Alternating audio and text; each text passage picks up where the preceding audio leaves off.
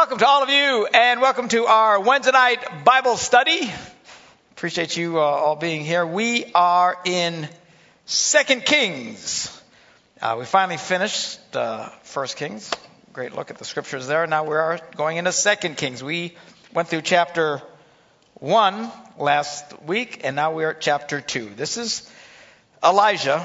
Remember, what has happened is that throughout the record of the kings of Israel and Judah, they kind of buzz through a lot of different names and stuff, and all of a sudden they really slow down when they come to the life of Elijah and now also Elisha, these two very impressive prophets who really had the power of God in them in incredibly unique ways. Elijah is now getting ready to be taken up into heaven. Okay? And then Elisha will take over and now be the next major prophet here. So we pick it up at chapter 2, verse 1. When the Lord was about to take Elijah up to heaven in a whirlwind, Elijah and Elisha were on their way from Gilgal. And Elijah says to Elijah, "Stay here, the Lord has sent me to Bethel." And which is kind of funny, you'll see here that Elijah's trying to lose Elisha. And Elisha says, "As surely as the Lord lives, and as you live, I will not leave you." So they went down to Bethel. Well, the company of the prophets at Bethel came out to Elisha. So these prophets are kind of hanging out down at Bethel, and they come to Elijah and say, "Hey, do you know that the Lord's going to take your master today?" They knew it, see. They were in tune with God, with the Spirit, what God was doing. And they kind of say, you know, God's taking him today. And Elijah says, "Yeah, I know, but don't speak of it." And then Elijah comes up and says, "Okay, now stay here, Elisha, the Lord has sent me to Jericho." Again, trying to lose the poor boy. And Elisha replies, "As surely as the Lord lives and as you live, I will not leave you." So they went to Jericho. Well, the company of the prophets at Jericho came up to Elisha and said, "Say, do you know the Lord's going to take your master from you today?" Everybody knew this. All the prophets were in on it. And he said, yeah, I know, but please don't talk about it. And Elijah comes up and says, "Okay, now you stay here. The Lord sent me to the Jordan." And again, he says, "As surely as the Lord lives and as you live, I will not leave you." So the two of them walked down. What a great amount of commitment Elisha had towards Elijah. I mean, most guys, you're trying to get people to really be committed and stick with you, and you got to work really, really hard, make sure they won't run it off. And Elijah, he's trying to dump the guy, and he can't get rid of him. That's when you really know you got people who want to stick with you, when you're trying to dump them and they won't leave. All right? So he said, "As soon as the Lord lives, I won't leave you." So the two of them walked on. Well, 50 men of the company of prophets went and stood at a distance, facing the place where Elijah and Elisha had stopped at the Jordan. So just these 50 prophets are just watching. Why? Because they know something's up. They know God's going to come take Elijah. They're not sure exactly what's going on, but they know. They know, and they're kind of like, watch this. So they're kind of focused on him. Well, Elijah comes to the Jordan River, big river. They don't have the bridges. I mean, what are you going to do? Well, Elijah takes his cloak, and he rolls it up, and he hits the water. And the water divides to the right and to the left. And then the two of them walk over on dry ground. Pretty cool. These guys are cool prophets. Good. I mean, this is awesome. These guys are doing all kinds of bizarre stuff. So he crosses over, and then Elijah says to Elisha, "Tell me, what can I do for you before I'm taken?" Because he knew. Everybody knew. And Elisha says this. He says, "Let me inherit a double portion of your spirit." Now, from prophet talk, that would be greedy. You know what I'm saying? I would be thrilled to be like Elijah.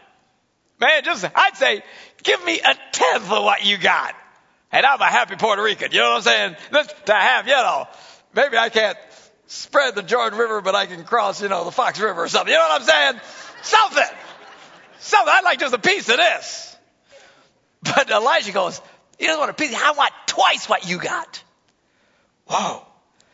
And Elijah says, "Well, you've asked a difficult thing." But then he says this. He says, "Well, I'll tell you what. If you can see me when I'm taken from you, it will be yours. Otherwise, you get nothing."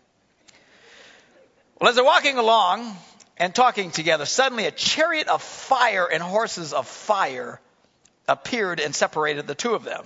Yeah, I'd get out of the way. And Elijah climbs into this chariot of fire. Horse of fire. Wow. And he goes taking off into heaven on this chariot of fire. Swing down, sweet chariot, coming for to carry me home. You ever heard that song? That's what this is about. That's what they're singing about. Well, Elijah saw this and cried out, my father, the chariots and horsemen of Israel. I mean, this is like, wow, check it out. And Elisha saw him no more. He's gone. Then he took hold of his own clothes and tore them apart. And he picked up the cloak that had fallen from Elijah and went back and stood on the bank of the Jordan. Okay, now, so Elijah, he's finally gone. Now, let us reflect upon Elijah. I mean, he was pretty impressive, right? He says, there's not going to be any more rain. Just like that, no rain. Wow. Pretty, he says, time to rain. All of a sudden, rain comes. This is the guy tells the widow, listen, you take care of me first. You give, and it will be given to you, is in essence what he was saying to her. And then the whole time, there were little jars that it never emptied. It was always, they dump it out, make some food, and next there's some more in there. It never stopped. Very, very cool. This is the guy who, the son of this poor widow dies, and he lays on the kid, and he speaks life back in the kid. He pops awake. I mean, pretty cool. I mean, this guy, he's the one who gets, taking on the prophets of Baal and say, come on, you start a fire, I'll start a fire. We'll see who God's going to answer with fire. They had this big showdown on Mount Carmel, and boom, Elijah speaks, fire falls down from heaven. I mean, this guy is like, wow. He doesn't even think. He comes to the water, just takes his cloak, bang, get out of the way. This is an impressive man. Now, a prophecy comes along, talking about the one who would make the way for Jesus. Okay, someone was going to come and prepare the way of the Lord. Do you remember who he was? John the Baptist. Okay, and what was said of John the Baptist, he would come in the spirit and the power of Elijah. What would that look like to you? What would you expect? Miracles? Making stuff happen? Haven't seen you two in a while. How you doing? Boom! Oh, that's incredible! Wow! Sturgeon Bay people. I mean, this is like incredible stuff. Wouldn't you think? I mean, if I was going to tell you, Pastor Mark is coming in the power and the spirit of Elijah, you think, oh, man, I want to get in line. I want to see something happen. I want, dead people raised. I want stuff. You know what I'm saying? But was there ever a record of John the Baptist doing anything supernatural? Not once. What's up with that? He said he's coming in the spirit and the power of Elijah. One of the most impressive, the only one who even comes close to these two is Jesus. I mean, Jesus comes in, he's doing so many miracles, he blows them all away. But I'm saying this is... Someone announces you're coming in the spirit and power of Elijah, you would expect miracle after miracle after miracle. I mean, remember, this is Elijah. The guy comes with the captain and 50 men saying, hey, you come down here. And he just sent down fire and toast them all. You know what I'm saying? This happens. I mean, this is impressive. This is an impressive, powerful guy. Here comes a guy in the spirit and the power of that. Wow. Yet when he comes, as far as we know, he does nothing. Nothing of a miraculous nature. How do you explain this? A couple of things. First of all, oftentimes when God says something, it looks different when you get there. Are you hearing me? Have we not talked about this?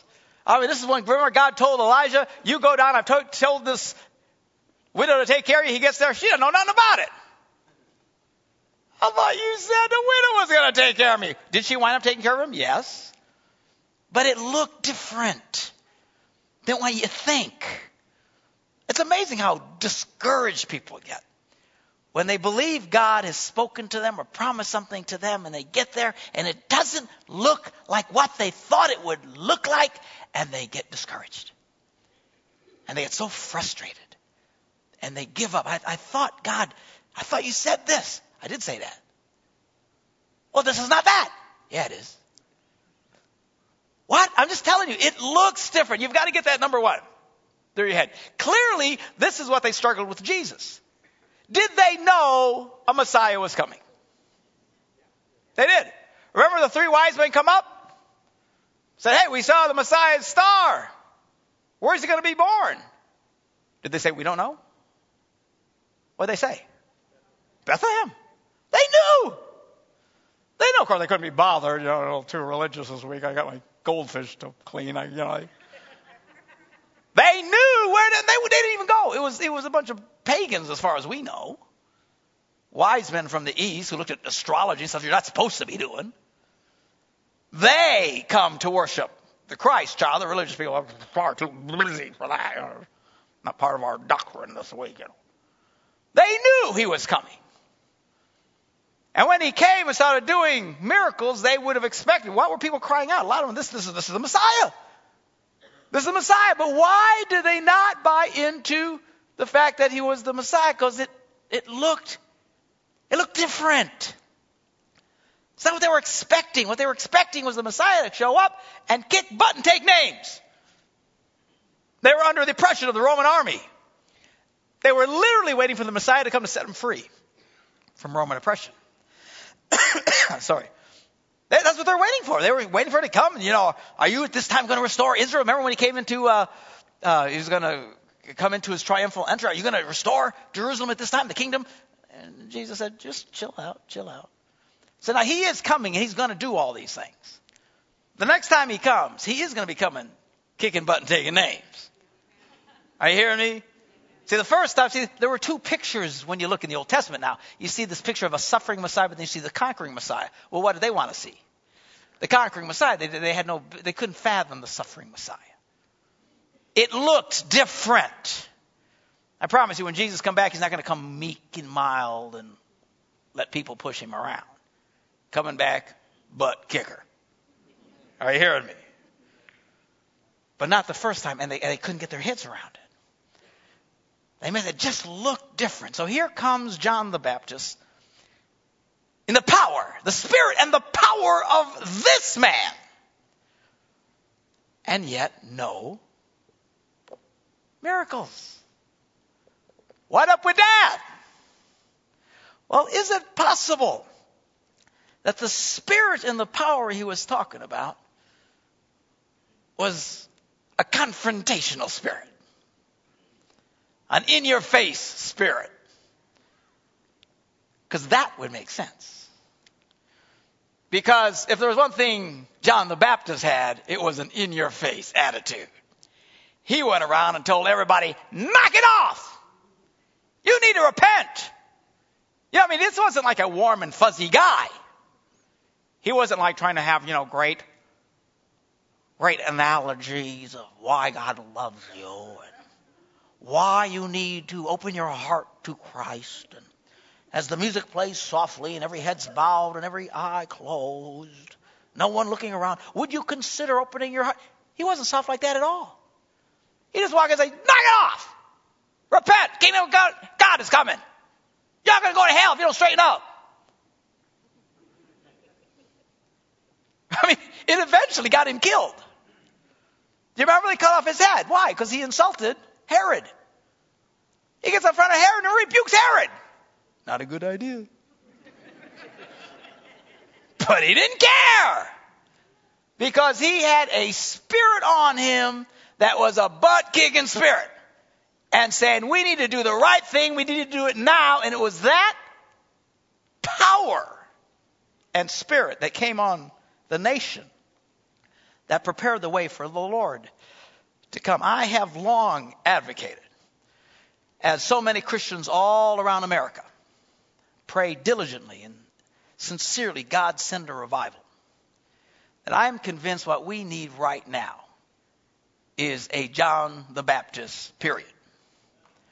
We need a John the Baptist period. We need people who will get some cojones, for crying out loud.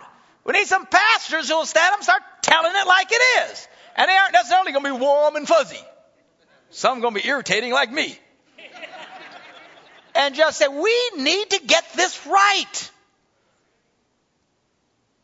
Pray for God to send a great renewal across America. Send a revival to what? We got people in the church, husbands and wives, can't even stand each other. Our job is just try to keep them from killing one another. Half the men, Christian men, in survey after survey, addicted to pornography. That means every other guy. If that statistic is true in here, and it better not be. I'd be like, every other guy. Porn. Are you kidding me? In the church? And it is time that we need the spirit and the power of Elijah to fall on the church in America. Well, we need to start getting stuff right. Start living right. Let's just do the basics. Let's get the basics right. Why? Because we need to prepare the way of the Lord. If there's going to be a chance for a moving of God in America, I believe we have got to have a path blazed where we start just getting the basics right. And let God move. And now he's got something to work with. Now Jesus shows up. Jesus was able to show up in a nation that pretty much got the jerk slacked out of it. Because of John the Baptist. They came by the multitudes to be baptized by him. The power of God was on him. As he just confronted people in their sin. This was the man who stood up to Ahab and said, knock it off. This is the man who stood up to the mighty king, the most wicked king, and his Jezebel wife, who was called Jezebel. Clearly, this was the spirit and the power that they were talking about. It had to be because John the Baptist. But again, isn't it amazing how we see things differently? Now check this out. So, Elijah goes chasing off up into heaven. Now, we know, the Bible says that from the beginning, when God said, if you go here, if you eat of the tree, if you disobey me, instead of living forever, you will die. And we know that everybody now dies. Nobody gets into the kingdom of God for eternity in this package. All right? But we know of two guys who did. Remember who the first one was? Anybody? Enoch. Moses died. God buried Moses, it says. They don't know where he buried him. But God buried him. Look back at Genesis. We talked about this when we first came back to the Old Testament. Genesis, the 5th chapter. Some little obscure dude named Enoch. Genesis 5:21. When Enoch had lived 65 years, he became the father of Methuselah, who was really a geezer. That guy lived to almost 1,000 years old. Methuselah. So they say, man, guy's as old as Methuselah. That's what they're talking about, this guy. And after he became the father of Methuselah, he walked with God for 300 years and had other sons and daughters. I'll bet 300 years you can have a whole bunch. And altogether, Enoch lived 365 years. And then there's this verse. Enoch walked with God, and then he was gone. No more. Why? Because God took him away. Doesn't say he died. It says God took him away. And then the next time we see someone who just gets whisked away, it is Elijah. All right. Now, stay with me. Turn to Revelations. Book of Revelation, last book in the Bible. Zing! Revelation, the 11th chapter.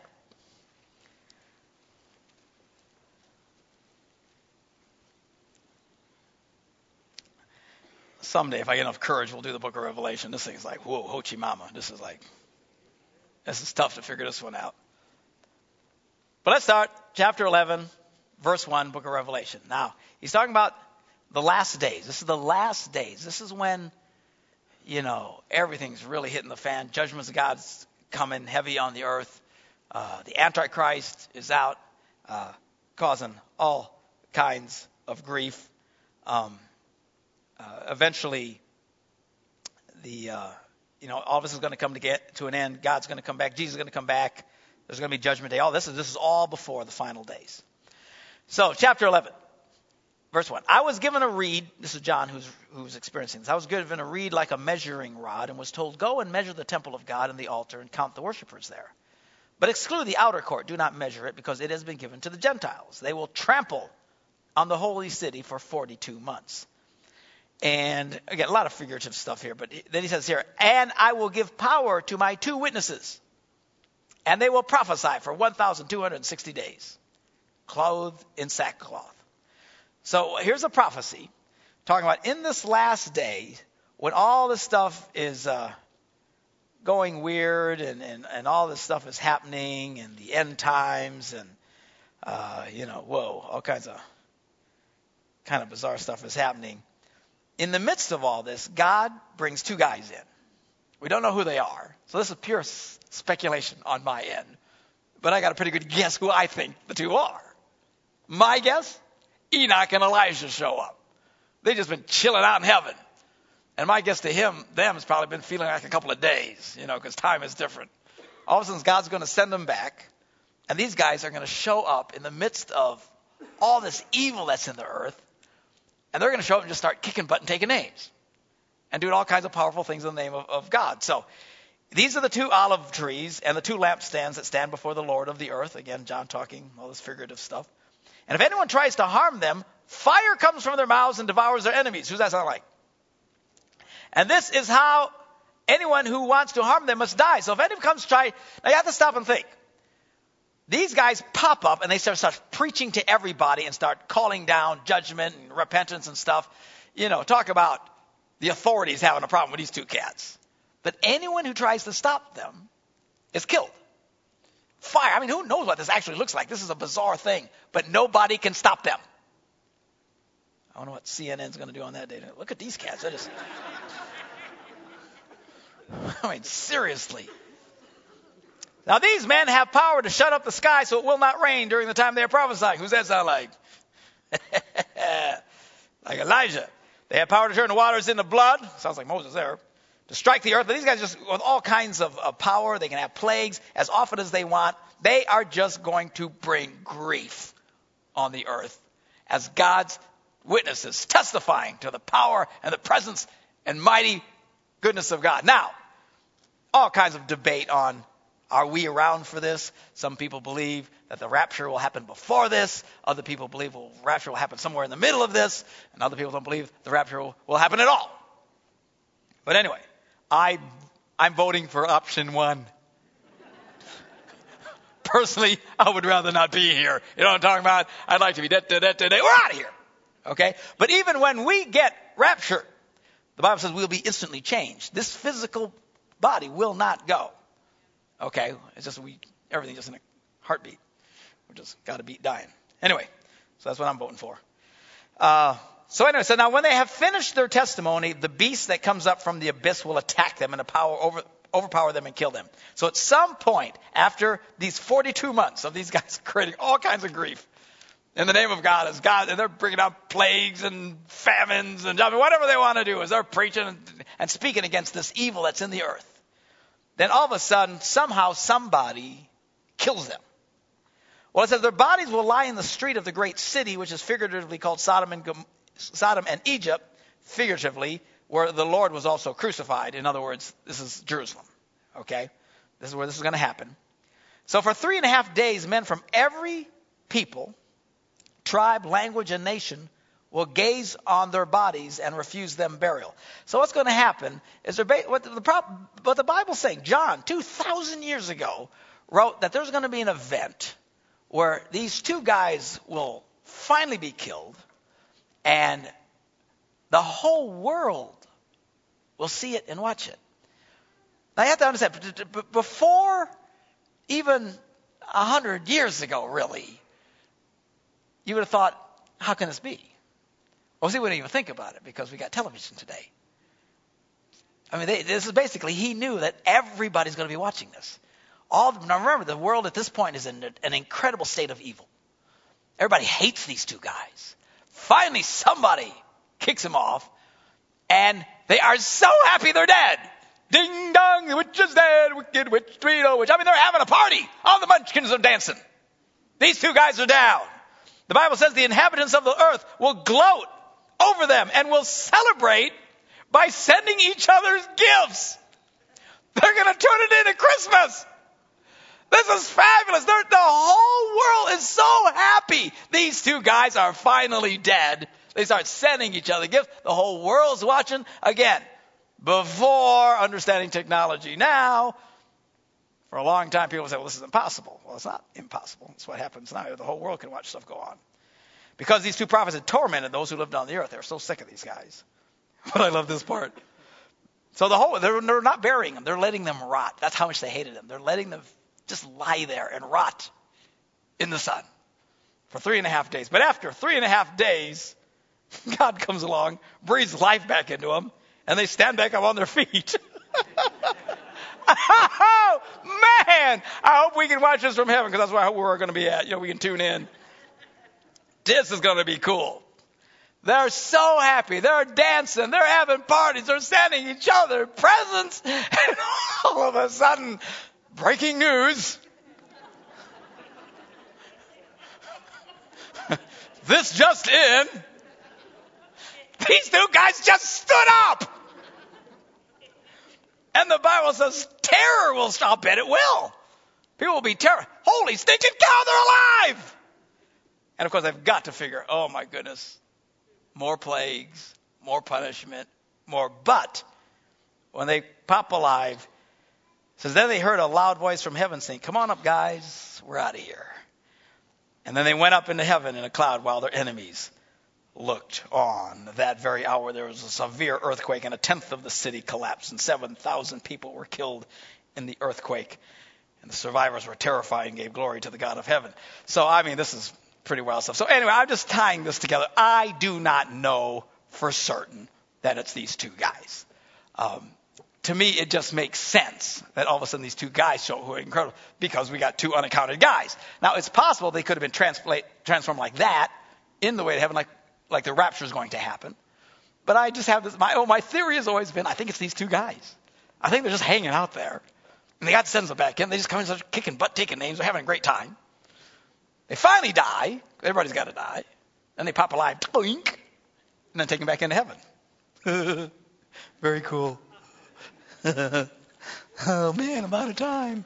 Yeah, I'll end there, because now what we're going to do now is we are going to start following Elijah. Elijah picks up the cloak that Elijah had dropped as he went taken off into heaven in this fiery chariot. And then he starts going, and now the other prophets start to watch him and starts to see what happened. And right away, some serious power falls on Elisha, and he becomes now this pretty incredible prophet that does some pretty amazing miracles. Great fun. So we'll pick this up again.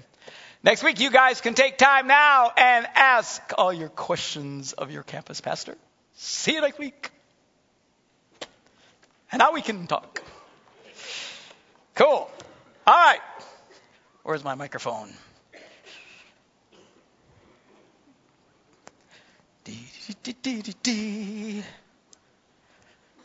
Ooh, put Pastor Lathan to work. Here we go. All right, y'all. Question time. Who's got them? Stuff's falling out here.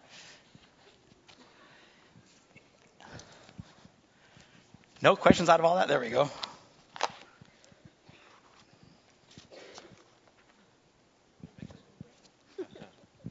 So it sounds like these schools of prophets that Elijah and Elisha ran into at, let's see, where was it? Bethel and then Jericho, that they were good prophets this time?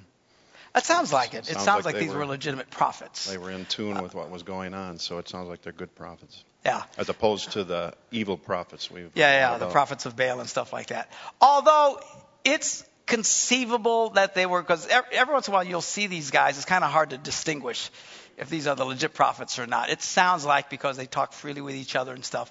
We do know that there were schools of prophets. These guys hung out. Here's the thing about prophets back then, and which is pretty much true of prophets today. I talked about this a little bit Sunday morning, where it says, let those who prophesy, let them prophesy. And let those who serve, let them, we talk about letting people do what God's called them to do.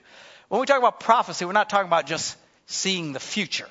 We're talking about speaking a divine utterance, speaking the words of God. Word has a word of encouragement. If all of a sudden I feel like God is really telling me to say something to you, I'll say to you, I really feel God has this to say to you. She's freaking out. She's, get away from me, you weirdo. But then I would say, I just really think God is saying such and such. That would be prophesying, okay? Speaking. It could involve the future. I really feel that, God is saying, because I think he's going to do such and such with you down the road, So anyway, this is what this is. And there's people, and sometimes it might just be a scripture. Someone will come and say, I don't know really what you're going through, but I have this, I just feel like God wants me to read this to you. And he'll read a verse of scripture or something to them. And this is called prophesying. And we want to hear from people. And the Bible encourages us in the church, the people who have this kind of spirit on them, that they can start speaking the words of God. It's a little bit different today than it was in the Old Testament. In the Old Testament, they took it really, really, really, really, really seriously. And if you spoke something, especially that you said that was going to happen and it doesn't happen, they kill you. They didn't mess around. Do we do that today? If someone says, I feel like God's going to do this in your life and he doesn't do it, do we go out and kill them? No, we don't go out and kill them. It's a little bit different. You have to remember, when these guys spoke, prophets, it was like they weren't trying to sense some still small voice. God would show up and talk to these guys. You know what I'm saying? It was a major thing. That God sometimes physically would speak to them or some dramatic way. And then if they misrepresented that, remember, to whom much is given, much is be required. And God was very, very strict about it. And it was just certain people. And it was pretty limited. What happens is a prophet comes along. His name is Joel. You can read about it in the Old Testament. And he says, I see a day coming. I see a day coming that's going to be unlike anything that we're experiencing now. He says, God is going to pour out his spirit upon all flesh. Right now, it's just been on certain guys. And he's going to pour his spirit upon everybody. And your sons and your daughters will prophesy. And your young men will see visions. And your old men will dream dreams or whatever they do. And he starts talking about this incredible day. We are walking in that day. Remember when the Holy Spirit first came on the apostles in the upper room while they were waiting? And that's when they first started speaking in tongues and stuff like that. People were saying, what is this? And Peter got up and said, this is that which was spoken by the prophet Joel, see. So now we're in a different day. Now it's not just a few. This can happen to anybody. God can freely move over you, give you dreams. I had someone just the other day come and say, man, God's giving me some really, really interesting dreams. And I listen to stuff like that. What are they saying? What is God saying? We're supposed to be listening to that. We should be open to people speaking to us as they feel God is speaking to us. Now, the Bible says this. In this day, let the prophet speak, but let the others judge. In other words, you don't necessarily buy in 100% everything somebody says to you. Okay, and if they're not exactly right, we don't go out and kill them and stuff like that. But it's just a different day. God can use everybody and anybody here in a prophetic sense to speak into people's lives. And it's just neat, And you don't have to work with this fear. Oh my gosh, am I exactly right? It's okay. If you feel God's saying something to you to say to somebody, say it. If you feel like God is saying something to you, to me, come talk to me. Say, man, I really feel God's saying this. And I want to hear that. And then we judge it. Then we look at it. The thing what we need is we need encouragement to let people prophesy, which is what Paul said. We preached on Sunday. Let people do this. Let them encourage them as God is speaking through them and use them. Encourage that. But while we need to let them those who prophesy need to be comfortable with the fact that the others need to judge what they're saying. And we need to filter it and make sure it's done properly. And if you feel God's telling you something and somebody doesn't listen, then you get all mad. That kind of thing. I will say this. People who seem to have a real strong gift of prophecy, they're a little odd. They just are. And people who have it will admit it, if they're honest. They're just a little strange. Someone who's really spiritual, really, and you get around, it's like, that kind of thing. They're just a little odd. And the thing that if you've got a gift of prophecy on you and you get mad because not everybody comes running up to you and want your opinion on stuff, it's because you freak them out. Okay? Get comfortable with it. It's okay. You read about the prophets in the Old Testament. If anything, weird, describe them would be an understatement. These were some of the strangest dudes on the face of the earth. You know what I'm saying? And that still kind of happens today. Some of the most spiritually in tune people tend to be some of the strangest individuals on earth. And that's okay. We need to hear from everybody, and it's all part of the body of Christ, all part of those stones. Oh, well, there's somebody else before you. Who was it? Right here. Let me just add a little bit to what you're saying there about prophecy. If you look in 1 Corinthians, Paul deals a lot with that, particularly after 1 Corinthians 13, 1 Corinthians 12. They talk about the gifts of the Spirit in 1 Corinthians 12. Then 13, of course, is the love chapter, because everything should be done, all the gifts of the Spirit should be done in the context of love. And then chapter 14 deals a lot with that. And Paul actually he said, I'd rather you prophesy more than any of the other gifts. He's actually encouraging the church, the body, what was talked about on Sunday, that as people we should be prophesying. Okay, and he says, I'd rather you do that, because he was talking about tongues, and they were referring to tongues, and he said, you pride yourself because you speak in tongues. He said, well, that's good. He said, Paul says, I pray in tongues every single day, but I'd rather you prophesy. And he was challenging the people then, and he challenges us now that we would prophesy. Then in chapter 14, he actually describes a lot of what I believe is the prophecy that we see most of the time in the church today.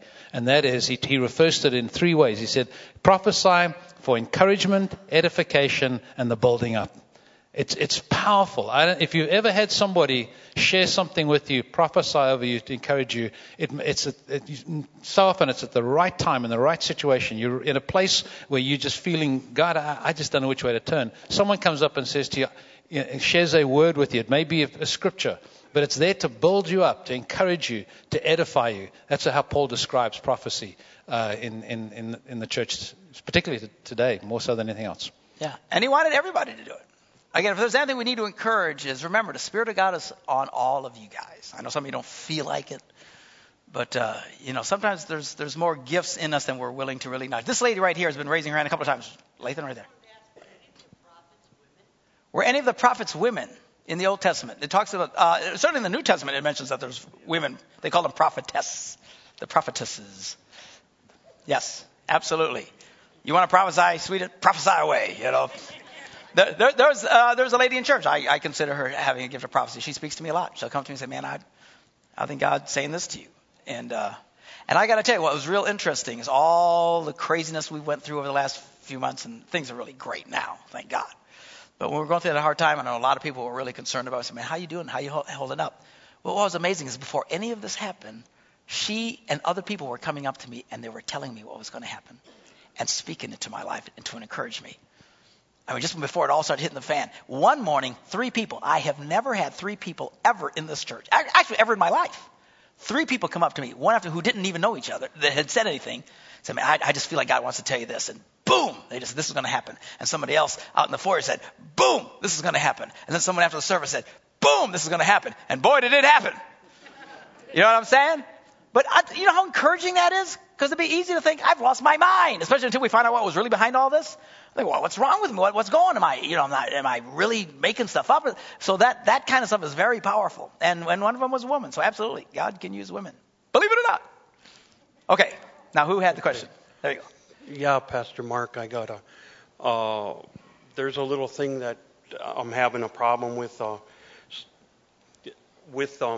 in your face, life-saving, when you go to somebody, if you get right up in their face, like, say, John the Baptist. John the Baptist. Confrontational. And then you have confrontation. And then you have a situation where some people think that you should be real easygoing and kind of win their favor and then kind of start settling in and kind of working their way. If you get in their face, aren't you just planting a seed that maybe someday they'll take that seed and it'll start to bloom? Or should a guy go easy, take it time? I think, the Bible says speak the truth in love. And I think we can speak the truth in love. I'm hoping that when I speak on issues very boldly, people don't think I hate them. But I just don't think it always has to be the warm and fuzzy. I just don't think that everything look at Paul the Apostle. He was one of the most in-your-face guys in the Bible. This is the guy, remember Galatians, the book of Galatians? We read this. He starts in a few chapters, and a few verses, and he says, hey, I'm so mad at these guys who won't do the right thing. I would that they would be eternally condemned, which in plain English means I wish they'd go to hell. Whoa, that's a little strong. Then he repeats himself. And in case you missed that, let me repeat, I wish they'd go to hell. And then later said, I wish they'd cut their wieners off. Remember this one? This is, Galatians said, man, you do the right thing. I don't care who you are. Cut your wiener off and go to hell. That was Paul. So clearly, not everybody has to be this super soft, gentle, even though he wrote about being gentle and stuff. So I just think the thing with John the Baptist is that if it was not the spirit of willfully confronting what was wrong, you don't have to be mean about it, but willfully confronting that was wrong that was about Elijah, that he stood up to people. Now, we see the miracles. That's what we see are the miracles, see. That's why when we heard that John the Baptist was going to be like the spirit of Elijah, we would have expected miracles, but there weren't any. What he was talking about was this boldness, this divine boldness to confront what is wrong.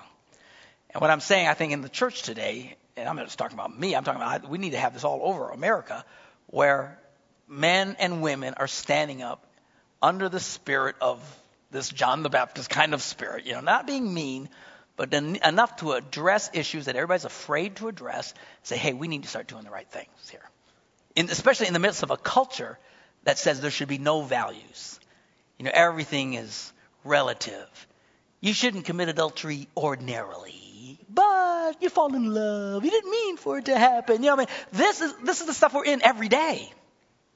They might acknowledge righteousness, but in the same breath say, but, and then see everything becomes relative. And then we got this gray area where people don't know what's right and wrong anymore. And sadly, we're talking the church. I get it from the pagans, but the church needs to be a little bit more black and white, not in meanness or in hardness or in evil. And I think the church is making a big mistake when it says that if you're black and white, it will keep people away from the kingdom of God. I don't believe that at all. I think you can be black and white in love and it'll draw people.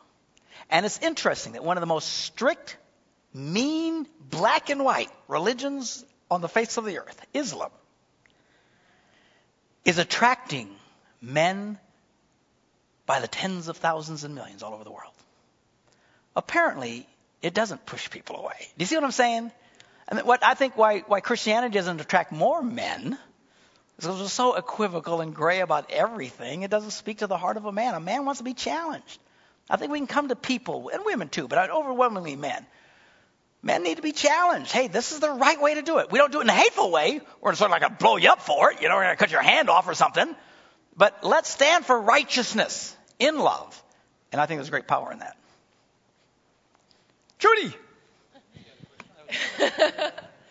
Okay, you're in your face, prophesizing here's the situation. I was out with some girlfriends at a restaurant, and one of the girls went up to the counter to get some food, and a husband and wife were right up behind her waiting to order, and she was walking around kind of waiting for her stuff, and the husband was literally drooling, looking at her, and his wife was staying off to the side.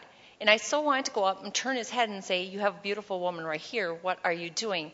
But how do you do that? Because then it's going to cause heartache in the home. And so how do you do that properly? Well, would that jerk the life out of you? Some lady goes, hey, quit staring at that woman. Appreciate your wife. Oh, man, would that be embarrassing?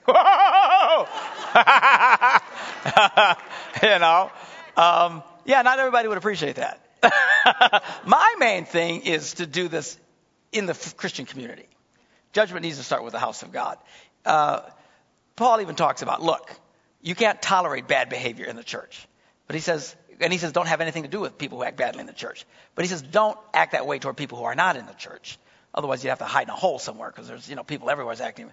Although I'm not saying that it's not okay to step. I've done stuff like that. I've been in a situation where some guy is just cursing his brains out. We were waiting in an airport, and this young soldier, guy's, ripped and young guy, could squish me like a bug. And he's effing this and that, and just real gross sexual things, so loud. There's women and children everywhere. And nobody says a word to this guy. And of course, me, so calm And so as I'm more irritated, where are the men? No, it's like nobody has any cojones anymore. This is insulting. Okay, it's one thing the guy wants to curse, but not in this. Come on. There's women and you're saying these loud, sexual, insulting things. I couldn't take it anymore. So I sat down and said, hey, listen, I just want to say something. I really appreciate your service and honor to our country. And when so many men today are more concerned about themselves I thank God for men like you who are willing to go out and fight for what's right in the world. And it just blew him away. I says, but dude, quit cussing so loud. Okay, there's women and children here. It's beneath you. He didn't cuss anymore. All right? So, there's ways of doing it. Another time, there were two guys, again, we're standing in line going through security. At the beginning, these guys, again, big guys. I'm just little, I guess, but big guys everywhere. They're cussing a blue streak, and I knew these guys could not be reasoned with logically. And I was pretty sure if I would have confronted them, they'd have punched me in the face. They were that bad. So I waited because I saw a cop standing here. And I waited until we came right in front of the cop. As soon as we found the cop, I turned around and said, hey, knock it off. What's the matter with you two? There were three of them. Cussing, come on, don't be such pigs. Boy, did they get red in the face. They were ready to, and look over and saw the cop. So you want to be smart about it too, So, be nice, be smart, don't be afraid. Again, everybody's different. Not everybody's got to be mean about it. But I think it's good to stand up for the right thing. But again, outside the church walls, you got to be a little bit careful or people just be insulted all the time. But anyway, good question. Certainly in the church. Good Lord, somebody cussing around here, we've got to lay hands on you, beat you up.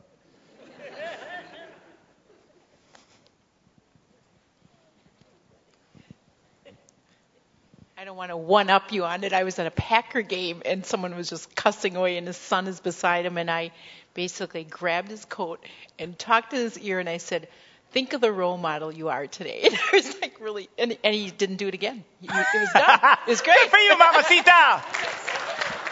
See, what's great about a woman doing it, what are you going to do? You can punch a guy in the face when a chick does it. I think you girls have some great power. You can confront some of this stuff and I say, what are you going to beat you up? So, yeah, I think, there's an old saying, all that is necessary for evil to triumph is for good people to do nothing. And while we need to be careful, we can't just be a culture of people that is afraid to confront evil. Otherwise, the culture just rots. Hey, seconds. Hello. Yeah. All right, last question. Okay, I would just wanted to say it seems like the modern day Christian man is like in a chicken egg. Instead of trying to crack himself out, he's desperately closing and building a bigger shell instead of cracking out. Yeah, trying to confront people to save them. No, I get it. But in all fairness to these guys, you have to admit, the Christian community, if it's been anything, it's been a message of just be nice to everybody, never stand up, never say anything about anything. Again, to a lost and dying world, I can even accept that, Although I don't have a problem with some guys really acting bad, insulting all kinds of people to challenge them. But in the church, that's why we have pastors who never preach about anything.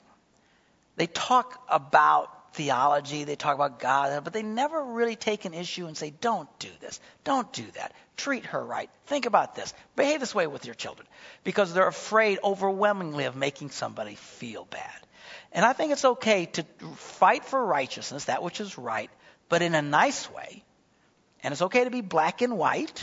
We don't all have to be so warm and fuzzy, but we can do it in a way of love. And I think if you speak the truth in love, that's what will be very powerful. All of you, stand up. Thank you for coming out. We already took our offering. Let's close in a word of prayer.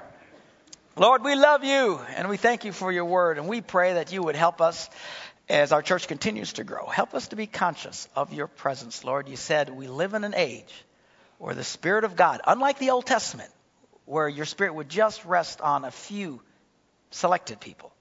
We live in a day where your Spirit wants to rest on everybody.